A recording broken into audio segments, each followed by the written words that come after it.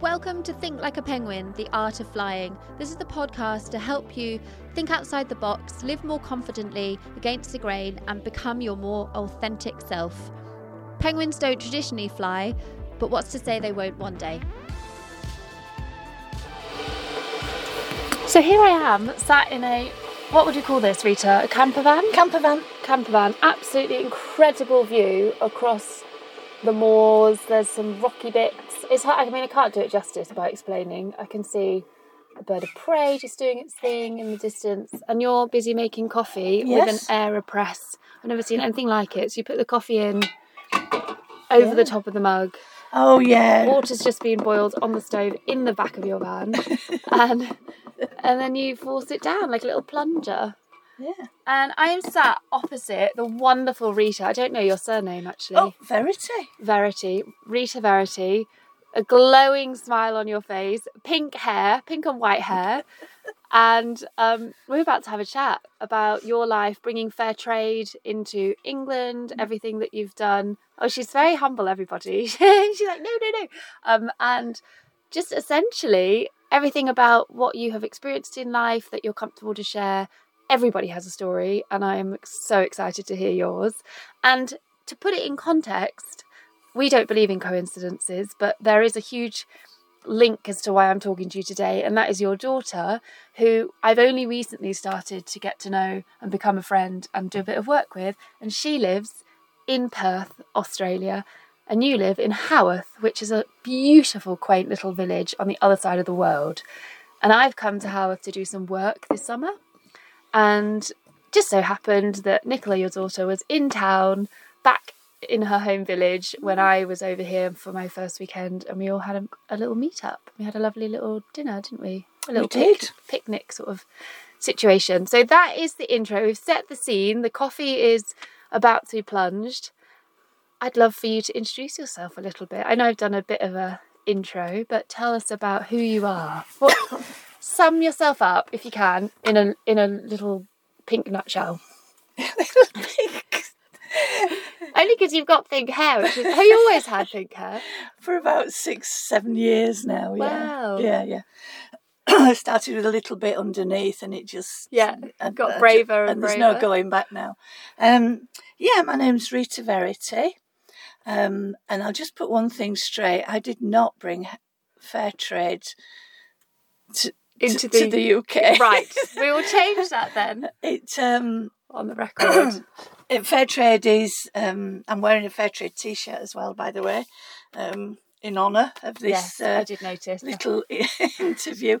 Fair trade has been going really since, 1946, the concept began, but then it goes back a long way, and it was about in the 60s that Oxfam really brought it to the wider public in the Oxfam shops, and it's gone from there. So the concept of fairly trading and looking after the people that make our goods and being fair to them, basically, it has always been promoted in a small way.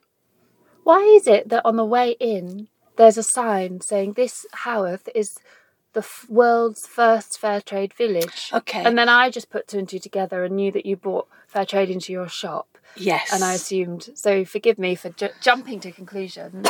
No, I understand that, and thank you for thinking I would do that. I opened my shop specifically as a fair trade shop in 2001. And the year before, somebody called Bruce Crowther, who's now a very good friend of mine, he worked for Oxfam and was an Oxfam campaigner in Garstang in Lancashire, about, 40, 50 miles from here. And it was him that actually felt that it wasn't enough, that we could do more. And he visited people around his village, his town actually, Garstang, a small market town. And he was passionate to actually start a movement of fair trade towns. And he was the one that did it, all the work really, and then went to the council meeting and with a supporter to second his proposal. And before they knew it, they'd voted to be a fair trade town.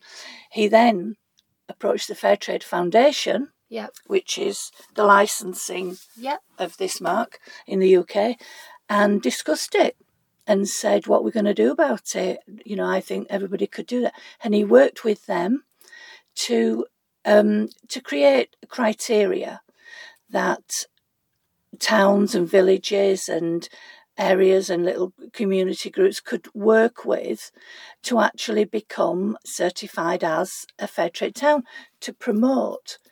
So do most people in the town have fair trade as a undercurrent as their common practice, or do you elect certain shops, or do you have to have a certain number of shops to qualify to become a whole town of fair trade? Well, we became a fair trade village in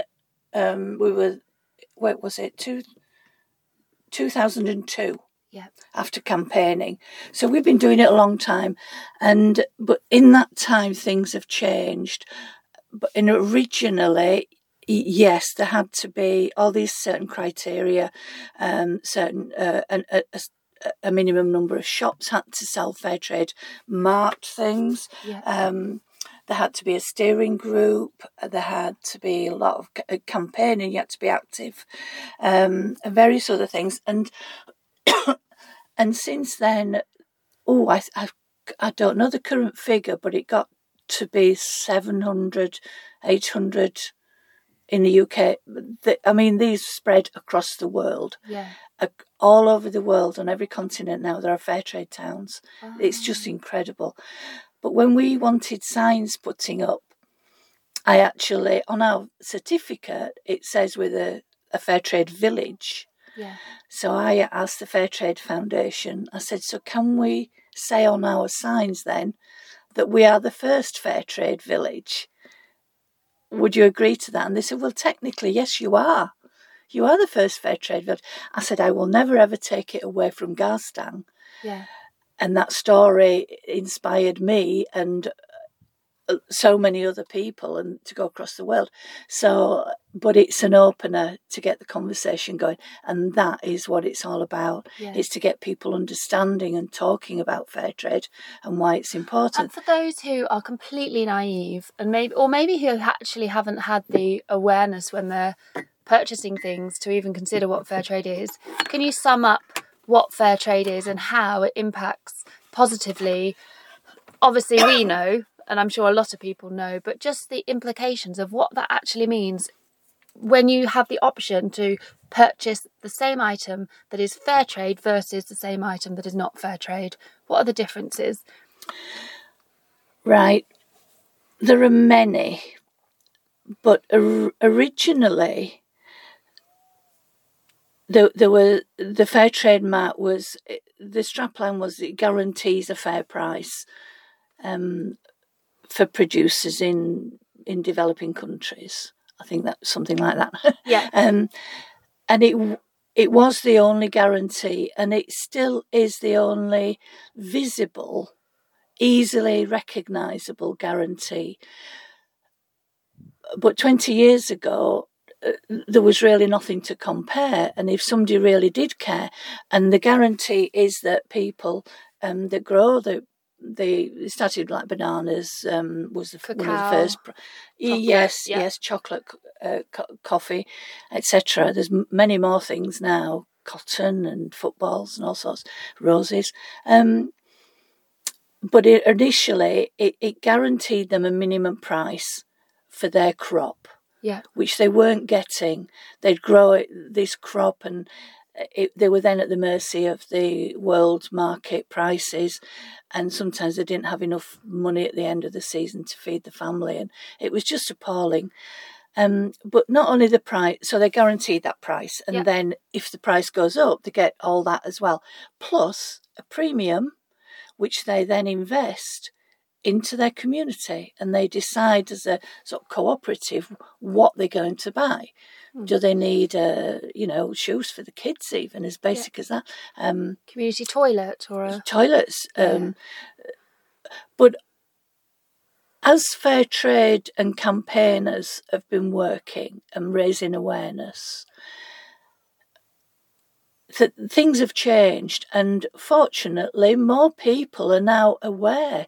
They're looking at the criteria, they're looking at what's available and what the ethical policies are. So, I think they may be I was going to say in our generation. I suspect we're two different generations, you and I, but more than that. No, we're only one apart. But unfortunately, I think, and I'd love to your thoughts on this, fast fashion and the youth of today, where they get a new £2 or $2 t-shirt every few months because the likes of big chains that do cheap fashion, fast fashion, it's not about protecting the producer. It's not about making sure children aren't working in sweatshops. And I'm working at a camp this week, as you know. I'm working over the summer with youth, and I very briefly mentioned this. They came into your shop yesterday, some of them, and we spoke a bit afterwards about, do you think about who's made this, the effect it's had on their health, how old this person is, the conditions in which they're working in, The answer is, nah, I just want a cheap tee. And I think fair trade has to find a way to maybe get the message across to the next generation, because I think you and I, we understand it. We also have the luxury of a more financial security where we can make those purchase choices based on morals and based on ethics and based on wanting to do the right thing by the producers. But I think kids these days, it's not even a consideration. They see a fashion, they see a new Nike shoe, or they see a chocolate bar, and they just want it. They don't care. Maybe they don't even know. So, well, I'm sad to hear that, because I think the the opposite, really. Not quite the opposite, but there is far, far more awareness, and young people are the ones. It's being taught in schools. There are people about really advocating this to schools. Just near here, Fair and Funky, to people that I know, Helen and Sophie, they've been working for years with schools, educating about recycling, etc.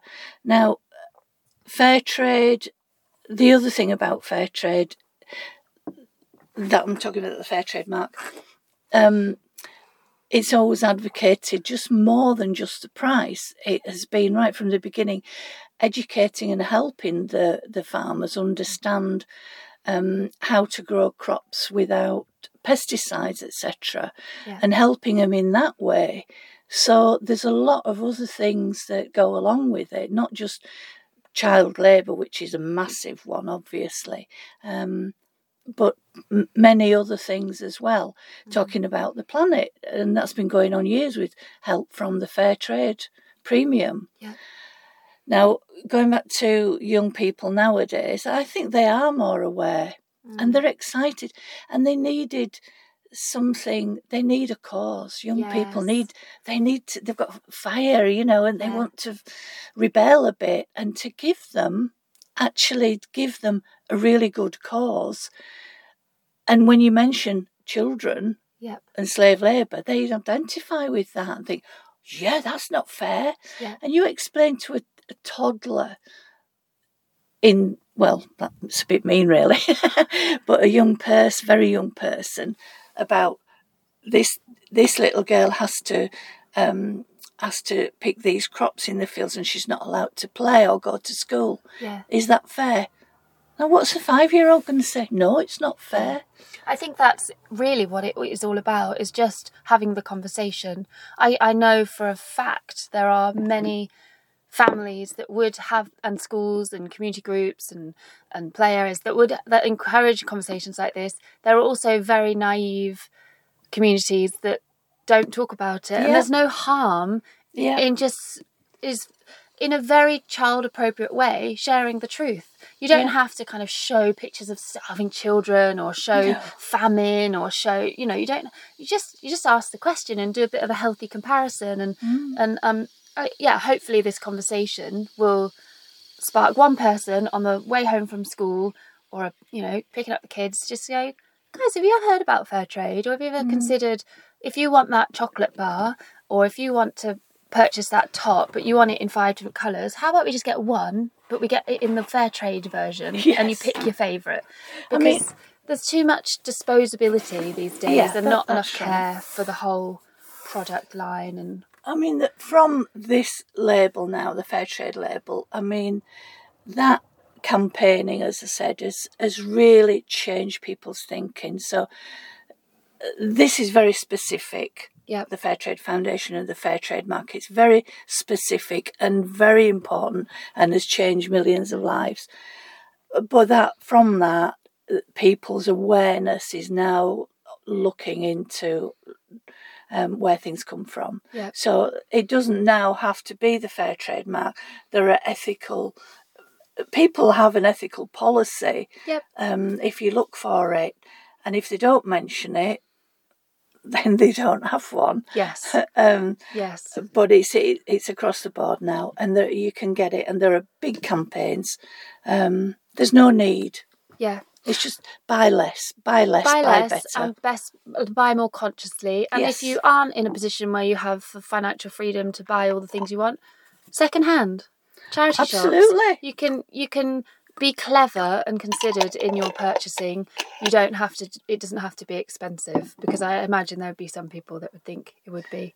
But my shop, you've been in my shop. Even yesterday, that lovely boy was like, "Oh my God, only £2. I'll get 5." And then he was loving life. Yeah. Yeah. My shop is not expensive. Now, most things in there don't carry the fair trade mark. Yeah. Apart from the chocolate and the coffee which you are drinking. Consuming at this very moment. That particular one is from Sainsbury's, but it's still got the fair trade mark on. Where's the other coffee? Just at the top right. This one. Yeah. This one, Cafe Direct. That is one of the pioneers. I've sold Cafe Direct and Divine Chocolate. Yeah. And they are partly farmer owned, and that is the pinnacle. Yeah. And the CEO of And that's the other thing. Cafe Direct. If you can't do fair trade your whole life, choose a couple of things. Choose your coffee in the morning, choose your healthy snacks or your chocolate snacks, or choose your cotton socks. Like, just pick one thing. And you mentioned the word that I mention every episode is awareness. It's just, first of all, having the awareness about how you purchase and your consumer habits. And can you do one change? Even from the back of this conversation, can you just make one fair trade choice that's going to empower someone on the other side of the world, someone in a less fortunate position? I want to move along and change the subject now, more specifically to you, Rita, because you are such an interesting character, and I want to know, we can build it up to the point of where you started your fair trade shop and how you got passionate about that. But I'm assuming, as a young girl, let's start in your sort of teenage years, you probably didn't think, one day I'm going to own a fair trade shop in Haworth on the main street. Take us through a journey, a story of your life, anything that comes to mind you think, oh yeah, that's what I did in my teens. Maybe we take it a decade at a time, or just anything that comes about, because I think it'd be fascinating to let the people know just about you. And okay, when you're saying that, one thing I do remember, from which is linked really when I think about it, when I was at school, probably only 12 or something, and I lived in Bradford. We moved to Bradford. That's just outside Leeds, everybody that isn't from England. Yes, that's right. We had to move because I lost my dad, and we moved in with my grandparents in Bradford. Now, there's quite a big Asian population now, but then there wasn't. But at school one day, this dark girl arrived and was introduced in assembly, and I thought, oh my God, I've got to get there first and be her friend. I was desperate to be her friend. Do you know why? You just had a year. I don't know. You just had to connect. Different. She was different. Yeah, you wanted to connect and with the difference. I was different because I'd moved around a bit and felt a stranger in schools, and I've never felt the same as everybody else. I feel a little bit different. And I suppose I identified, I've got to, so as soon as we were allowed in playground, I went up and said, hello. Can I be your friend? I feel pretty bad now because I can't remember her name. She did teach me to write my own name in Urdu, which goes backwards actually, and I can almost do it now in the air like that. Yeah. And I've forgotten her name, but she became a friend. I went to her house and met her family, and I think that is kind of relevant to what I feel and do and look at the world. Yeah. And that's probably my first adventure into wanting to help the underdog. Not that she was an underdog, but that kind of... the other. Person that might be a bit different and might need me. Need me. Now there's a telling phrase, isn't it? Interestingly, I can relate to that story so closely. I was at school and the deputy headmaster called me up to the office, and I thought I was in trouble, and I was so nervous because I always like to please and do the right thing. And I said, come on in. And he looked at me, into my soul, connected eyes. And he said, how are you doing, Liv?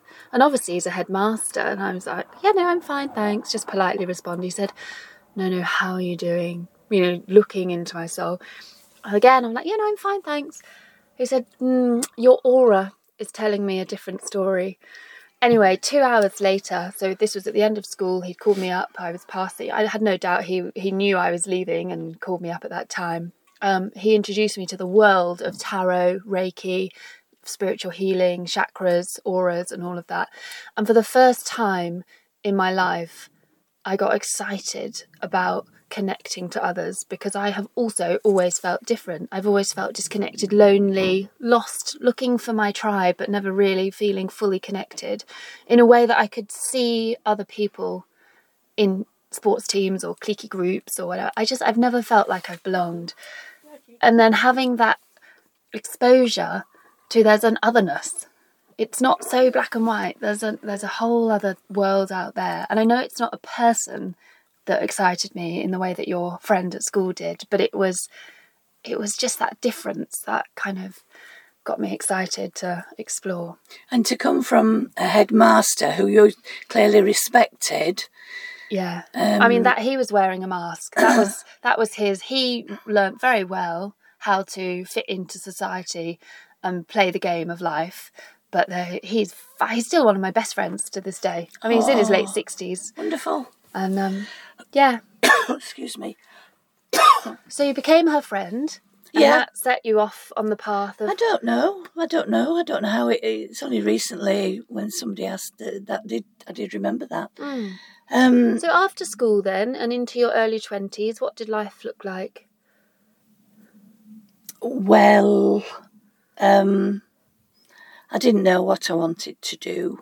I wasn't very good at school. Fortunately, English came fairly naturally to me, but I wasn't very good at anything else. And I didn't know what I wanted to do, and I just just went into retail. Followed my mum, actually, she did that. But it was cool. And then I met my Nicola's dad, your friend's dad, very young, and we got married when I was 18. Did you? Yeah. So, wow. But we're talking the 60s, right? And that wasn't uncommon. Was he your first sort of love or your first romantic relationship? Yeah. And then you just thought, this is it now. Well, I found a man and hung on to him, really. I think that goes back to really losing my dad. Yes. So that male energy was there. Somebody, a male energy, a man that you know, loved me, and I think he did then. And we hung out together for since I was 15. Yeah. And 3 years it was, and we got married. And then I had 2 children in my early 20s. And then do you ever remember, and this is probably a hard question to answer, feeling too young? Did you feel it was all going too fast? Did you feel out of depth? No, not took at it in all. Your stride? Yeah. Not at all, because in the 60s, that is what you did, really. Yeah, okay. If you didn't have a career or go to university, you got married, had children. And but clearly for me, it wasn't, I wanted to do more. Yes. I've always had, been creative and wanted to try all sorts of things, you know, so, and he was a musician. And went away a couple of times with the band. And I said, I don't want you going away, not without me. And he said, well, you don't play anything, you need to play something. I said, right, I will. But we had no money. Yeah. So I bought a book to teach keyboards. And I cut a cornflake box into a keyboard and felt tipped this keyboard onto a opened out cornflake box and little dots, and I learned to play by putting the dots on. Wow. I didn't know what it sounded like, but I learned chords that way. Wow. Root plus 2 plus 1.5, etc. And then he'd come home from work and I'd say, oh, look, listen to this. Give me a chord. And he'd say something. Wouldn't hear anything. Like G, 7th with a diminished 6. I don't know if that even is one. Now I've forgotten. I'd say, okay. And I'd work it out and do this little chord. And then, you know, he realised that I really wanted to do it. And we saved up £40. Actually, to buy a little keyboard.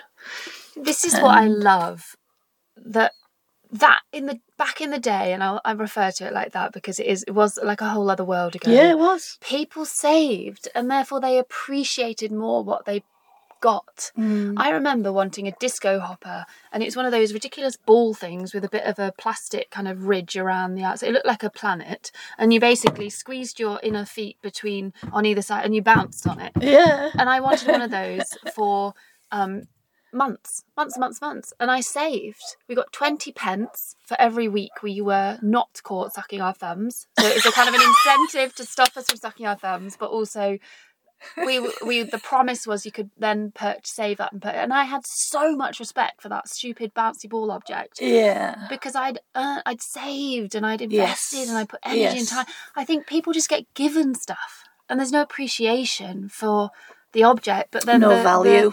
There's no value in the getting it either, because it's just, everything's just so, and I think that's what breeds, and I'm going a little bit off topic, entitlement. I find it a really challenging problem at the moment. A lot of younger people feel like they deserve anything and everything. There's this air of, well, I want it, so I'll get it, but then they don't appreciate it because they haven't had to work for it. So thank you for sharing that. That's amazing. Yeah, great. Well, that was it. It's just that there was no way I could get a keyboard straight away, and I had to kind of prove to myself that, and in any way I had to prove to myself that I could do this thing. So it was by buying a book for about, I don't know, £4 or something, and learning to do it. And that was then and it's also telling the universe, look, I'm serious about this. I want to do it, and showing intention. Yes. And that's what I did. Showed intention. So we got the keyboard and we went for a Butlins audition. Now, so, do you know Butlins? I know Butlins, but I'm sure a lot of people won't know Butlins. Butlins is a bit of a holiday camp. Yeah. Kind of, you go, if you can't afford to go overseas, you go around the UK and there's these places that are set up for a week worth of family entertainment. Yeah. And you all inclusive. Butlins, I'm assuming you would be the entertainment one night, and you'd play. We played 6 nights. 6 nights. 6 days. Dinner time and night. We played 5 hours a day. And at that point, I had 2 children, so we had a nanny that came with us. The drummer's wife came down and looked after Nicola and Paul. Wow. Yeah, so we did a Butlins audition and got the gig, and it wasn't because I could play well, it was because I had a miniskirt on. You knew how to. And I was stood up, sort of twiddling this little keyboard. We want the story to be about your playing. Well, no, not at that point. Oh. We fit the criteria was... Yes. They were looking for bands for Butlins, and they employed a lot of bands because they had a lot of bars to fill, and 3 guys and a lady with legs in a miniskirt. Yeah. So we got the gig. They didn't care that I couldn't play, but anyway, we did that for a season, and then after that, we just became a duo. Yeah. Working in the clubs and pubs around Yorkshire and a bit further sometimes for 7 years. Wow. What was your band name? Sugar and Spice.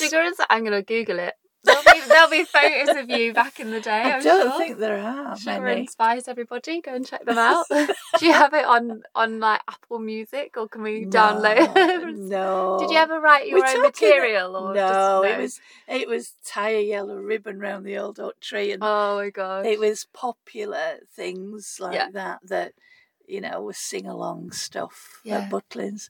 It was a good time because I'd only got my little cornflake packet before then. Yeah. And then for, 5 hours a day, 6 days a week throughout the summer, I was playing. Yep. So that was my apprenticeship, really. I want to talk about intention because you mentioned it just then. But really, we spoke about this yesterday. I came and popped by in the shop. And often, actually always in life, you might have a dream, but you don't know how you're going to make it happen. Nobody ever, if they've never done something before, will know the perfect steps from A to B, because you can't go off experience because you haven't had any, and you just don't know.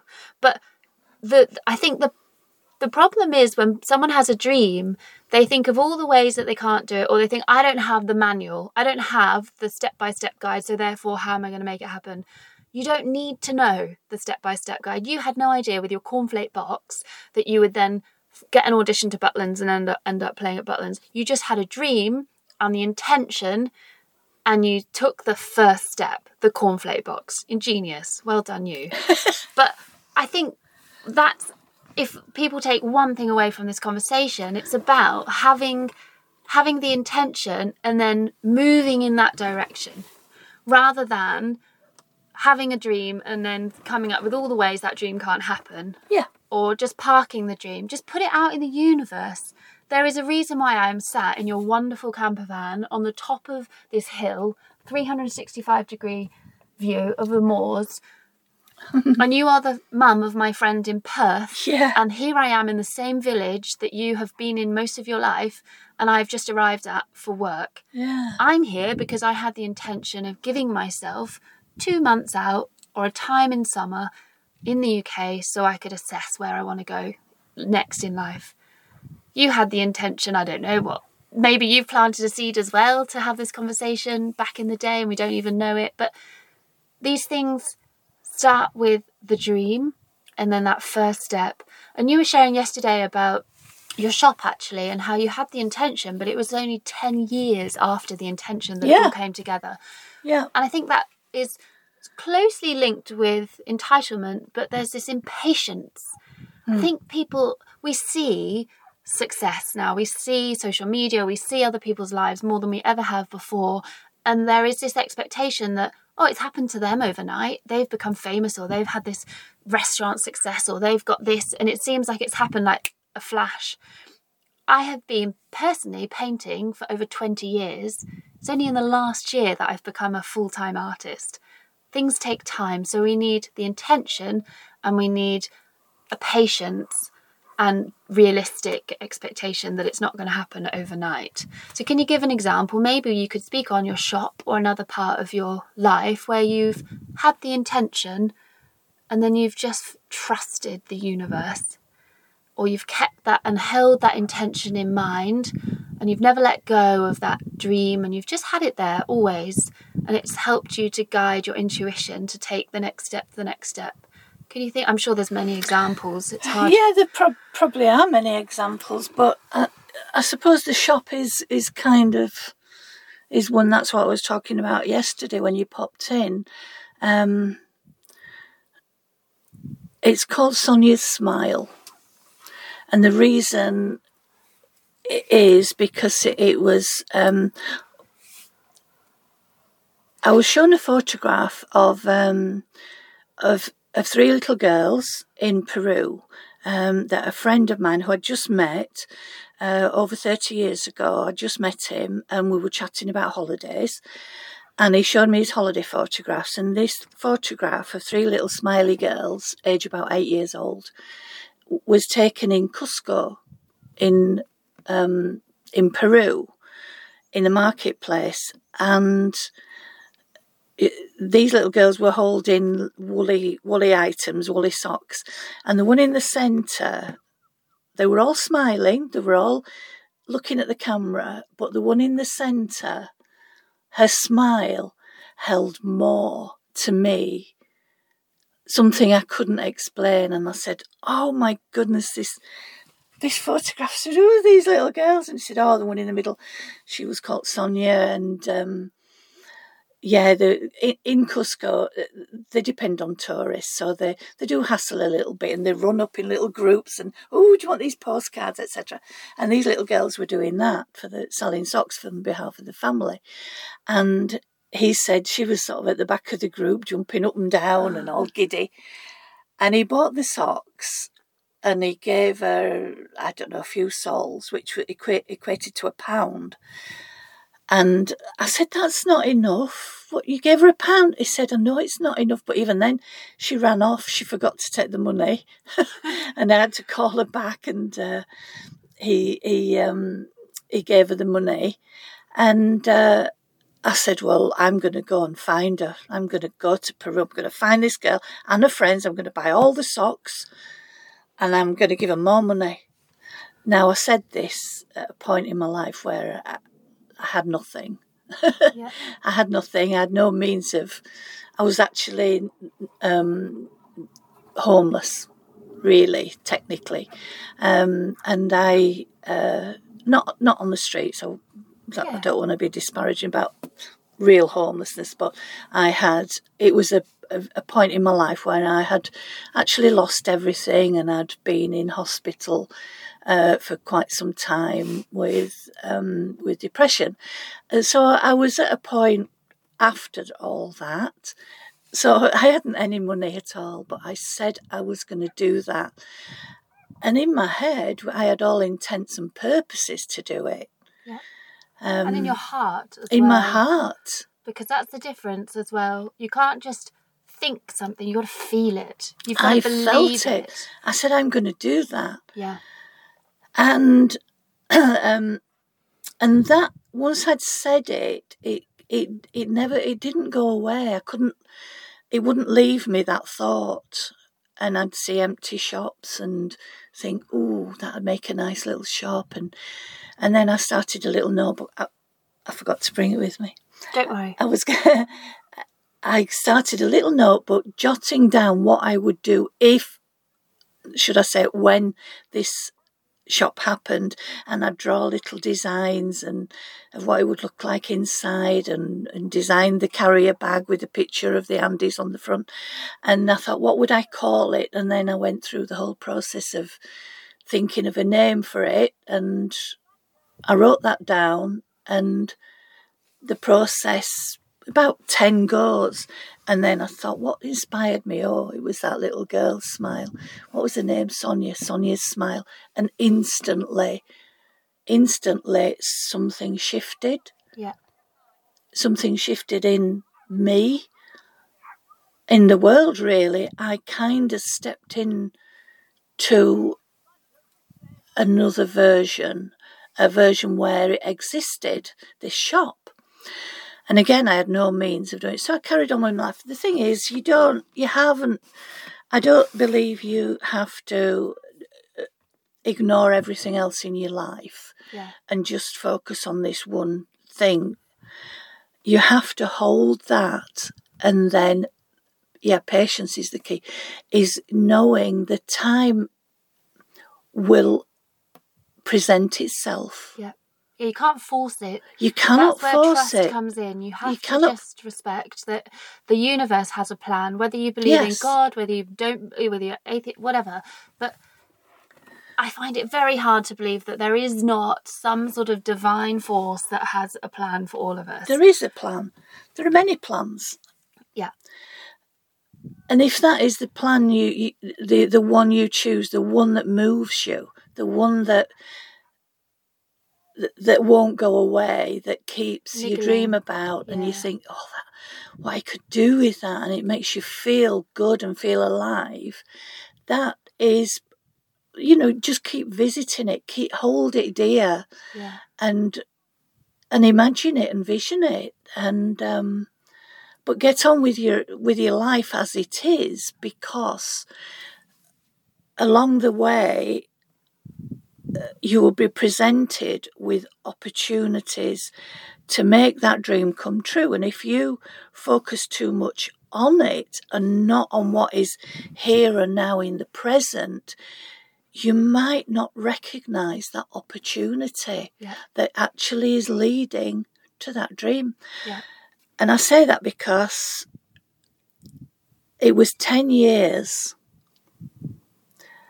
It was 2002, like I say, when I opened the shop. And I still had no money. In those 10 years, I didn't have anything. But I was in a position where, this friend who had shown me the photograph, actually, Andy, bought a small house in Haworth, and he helped me. He let me live in it, knowing I had no money, just to decorate and do it up for him. So I did have a home. He was very pivotal in helping me, but also the person who showed me the photograph. So I was then able to, I heard a conversation, overheard, should I say, because it wasn't my conversation, it was down the other end of the table. Somebody else mentioned a shop coming up for rent, and my ears tuned out of the conversation I was in and listened to that one, and I had to say, excuse me, what were you saying about the shop for rent? And I got the information, and I found the landlord, and at first he didn't know what he was going to do. It took me about 4 or 5 times actually saying, can you let me know what you're doing? Are you going to let me have it? And eventually he said, just hang on a minute. And he had a word with his wife, and he said, yeah, you can have it. And I went, what? Absolutely stunned. And he said, yes, if you can have it. And I said, well, I'm thrilled, thank you. But before we go ahead and shake hands on this, I need to tell you that I don't have any money. I don't have any money at all. But I know I can make this successful. I've got friends that would lend me money, but I don't want to do that. I will if I have to, but I can't, in all honesty, take this on without you understanding that I actually don't have any money, any means of doing it. And he just said, well, if you think you can do it, then let's give it a go. Come tomorrow for the keys, and let's do it a month at a time and just see how you go. And that is how I happened to get my shop. That's so much. Thank you for sharing all that, because so many nuggets of wisdom have come out of that. The first one, the first one is the last thing you said, a month at a time. Whenever people try and achieve a goal, I think people overwhelm themselves with, I've got to do all of this. You don't. To run a marathon, you just take one step. Yeah. And then you take the next step, and then you take the next step. So breaking it down, this was when I was at school and had to revise for exams. The exam revision sort of help books were called bite-sized revision. It was by the BBC. It was like a whole curriculum thing. And that's how we need to approach. If you have a dream, lightly hold the dream, always have it there, but just take one step at a time towards the direction of your dream. It's a path, it's a journey. You're not going to get to the end at the beginning. That's the whole point. You need to just, and then be honest, be a bit vulnerable. The amount of times that I have been vulnerable and honest, people then respond to that. They're grateful for the honesty, but people generally, unless you're a psychopath, want to help. People like being able to support other people. So if you go, and I said this to my group of kids, I've got 70 of them at the moment that I'm in charge of. Guys, I'm dyslexic. I'm probably going to get your names wrong. Can you help me by telling me how to pronounce your names properly? I want to respect you by getting your names right. Because I've shown that vulnerability, they're more likely to actually want to connect. And that shows kind of instantly that we're on the same level. I'm not superior or anything. So yeah, be vulnerable and honest, and then patience. Yeah. And I love that you said don't ignore your life that you're currently leading. And I do this as a game sometimes when I can't sleep at night. There's an insight into my unusual brain. But I will trace a current moment in time all the way back through people, if that makes sense, the timeline. So my last job, I traced how did I get that job through all the people that I have met along the way in my last 10 years to get to that point. So me getting my last job in Australia for a very wealthy businessman started actually when I was born. So you can chase it all the way back. I was born, and then I was dyslexic, so I went to a new school. When I was at school, there was an intern from Australia that intrigued me. I liked the idea of Australia. I thought one day I'm going to live in Australia. No idea how that's happened.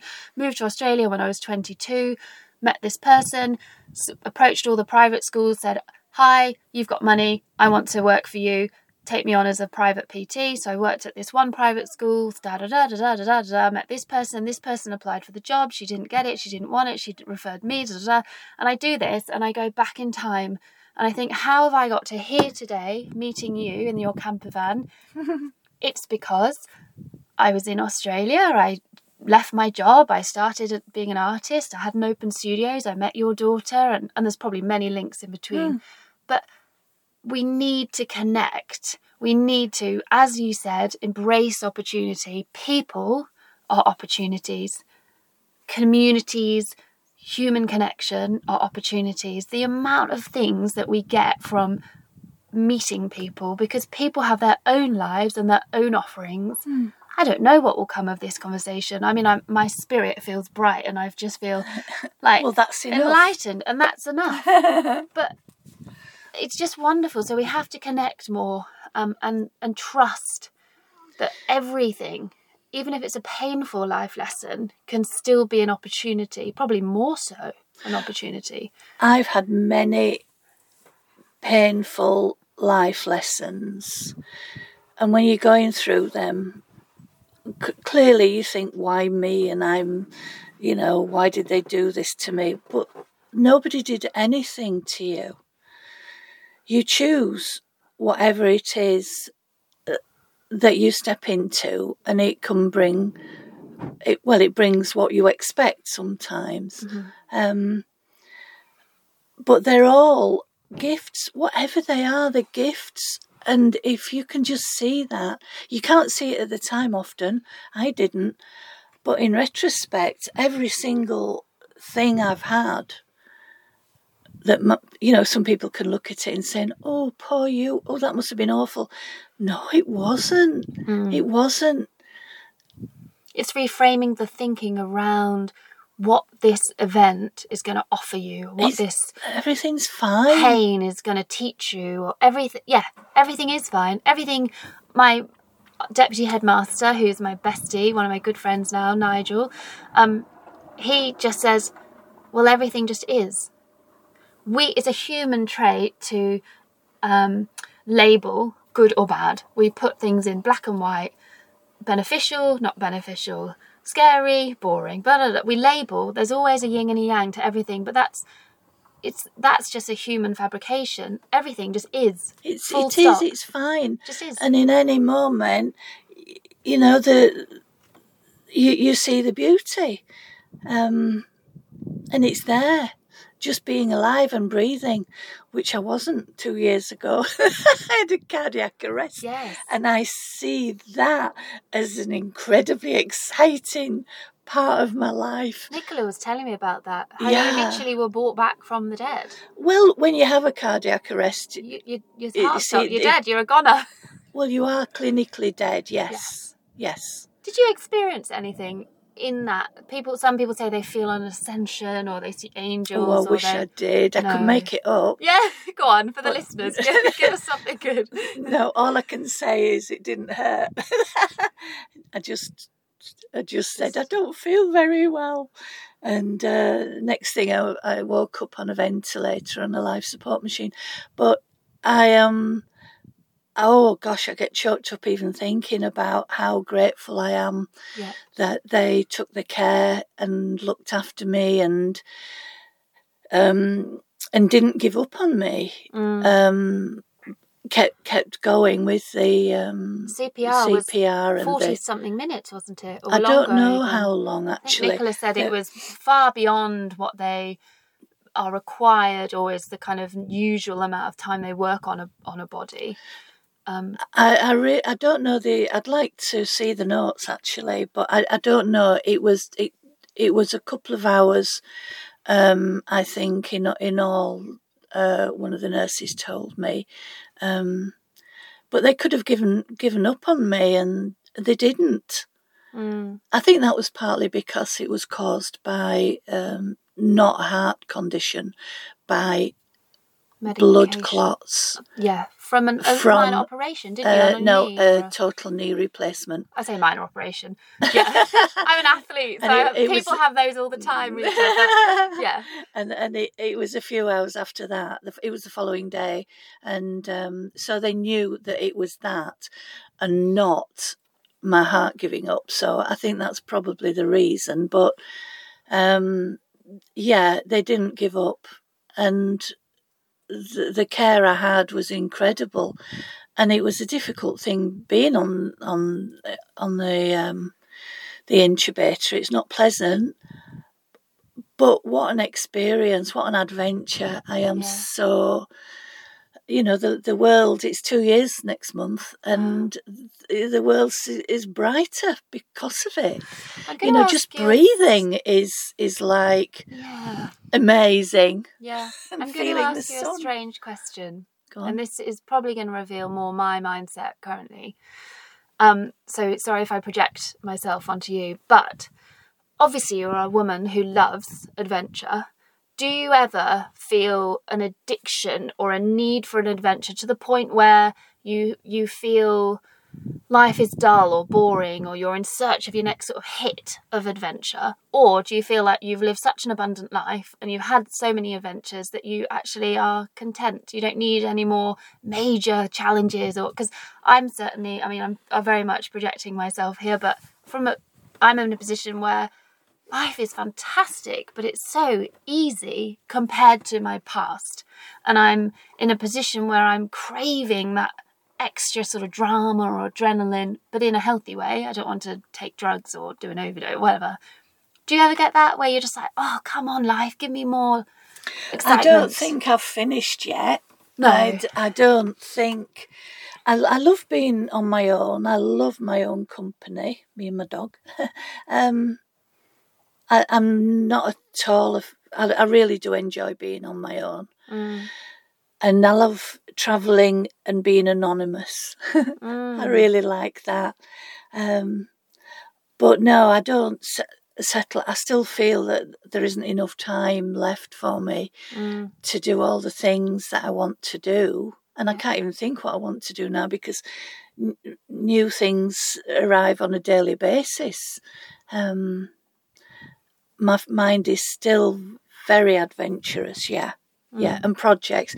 I have to hold back a bit, really, because I could embark on all sorts of things.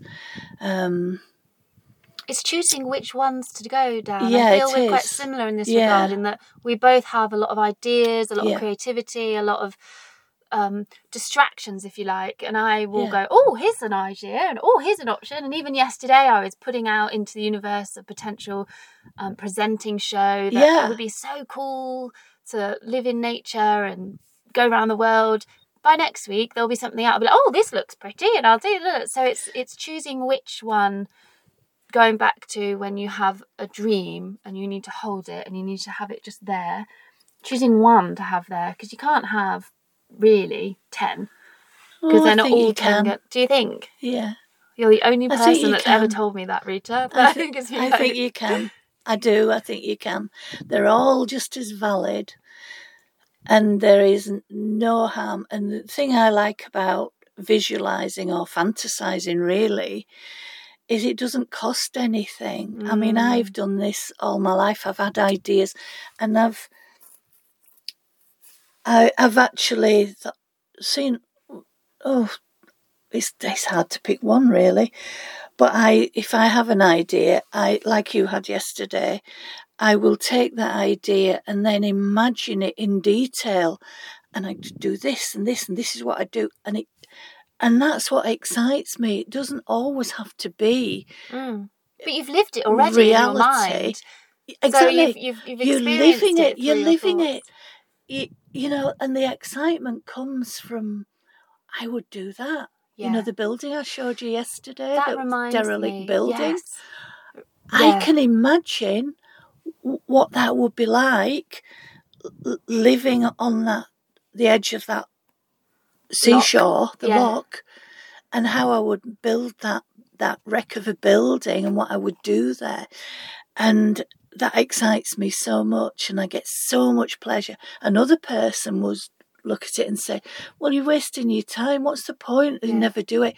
Because I get a buzz from it, because it's pleasurable. And I think those that are gifted with a brilliant imagination, we get to live in another world. The amount of times, as a kid, it's called daydreaming. As an adult, it's imagining or fantasizing. But there are things that I don't need to do because I've already lived it in my head. Yeah. And there's this, we're going to wrap up soon, but it makes me think of this prisoner who was put in on death row in America by mistake. He's now been freed and pardoned. But for 40 years, he said he won Wimbledon 4 times. He won 3 Grand Prix. He was the CEO of a business. Like, he said he did all these things. And of course he didn't. He was in a cell 5 by 7 feet for 25 hours, 23 hours a day, whatever. In his head, that is how he got through 40 years in social isolation, because he imagined and he lived it. He was actually, and he said he would take all day to play his tennis match. He would take the time that it would take, and he would go down the net and sit and, you know, change of ends and wipe his face with a towel. And we can do that. Our brains, our minds, our imaginations are ours. Yeah. And they are unlimited in their possibility. Yeah, so, that's absolutely true. And you don't know, I visualise the shop and Sonia Smile and what I do, and it, you know, after 10 years it has become a reality, and I've had it 22 years now, and that you know, landlord who took a chance on me after all these years, I'm still giving him the rent, and I'm still giving him the same rent. Yeah. He trusts me, and he is grateful for me being there. And, you know, taking a chance on people like that, you know, I feel I've paid him back in a way. Yeah. And I give a lot. It's enabled me to give a lot to causes as well. Yeah. The shop, I don't take a lot of money out. I don't need to. I could take more, could make more money with it if I, you know, went down different routes, but it's not there. The bottom line for the shop has never been to make as much money as possible. No, it's the intention. The intention is to empower other people, and change lives. Yeah, and I hope that's what I do a little bit. I think so, I'm sure you from the do. feedback. I'm sure you do. I'm just going to finish with one last thing, and that is there will be people listening to this going, well, I don't have an imagination. I don't know how to get into envisaging and getting into my head. One very easy thing to do is stop looking at a screen. If you're looking at a screen, your phone, you don't do this much, but people on social media will spend hours. That is into someone else's world. You simply cannot watch something, a moving picture, and be in your head. So the best thing you can do for yourself is be in isolation. Be on your own. You and I spend lots of time on our own. We like that. I love my company. I'm most content actually in a situation like this, sat on a hill in nature on my own. The way to nurture and grow your imagination and be comfortable on your own is to practice doing that. Be still. You don't have to be in nature. You can be out. You can be in, I don't know, in a shop or a cafe or something. But just be alone. Be still in the mind. Don't cram it with all this social media and influence and technology and screens and films and just sit. Just learn to be. I would agree with you, and I think it's a very different world for young people now. Clearly, than when I was young, and I think it's very, very hard for them. Yeah, I feel I do, but it's all they've ever known. Yeah, so they don't know about. I think things are changing.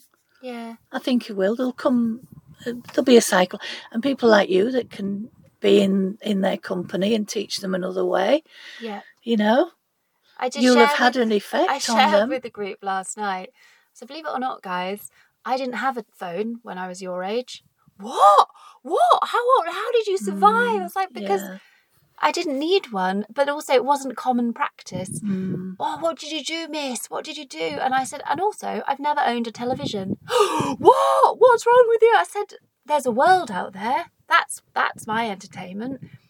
Oh, yeah, I hadn't thought of that. It blew their mind. Yeah. So it is having those conversations. And hopefully today, I have no doubt today has inspired many people just to reframe their thinking. My sort of thing is all about awareness. So just be aware of your purchasing, your consumer, how you do go about that, how you, the amount of time you gift for yourself, I think is also really important. And your intentions, what they are, where they're coming from, and just holding them. You can continue living your life and just have them in the background and mull over and put it out there. The universe will listen. Whatever you put out into the universe in thoughts will be listened to. If it's negative, you'll get more negativity. If it's positive, you will get just more of don't that. Stop dreaming. That's it. What a lovely place to end. Would you like to add anything more other than don't stop dreaming? No, it's been a pleasure. It has been wonderful. Thank you so much. I hope you have got lots out of this. We have been talking to Rita, and she owns the shop Sonia's Smile in Haworth on the main street. So check it out. There is a website. So did you want to give the website a plug? Well, it's technical things. I'm not very interested. There is a website. Not very interested. Okay, we'll ignore that then, guys. But it is there. Sonia Smile's also on Instagram, so you can give the shop a follow. Thanks for listening, and thank you so much, Rita. Bye.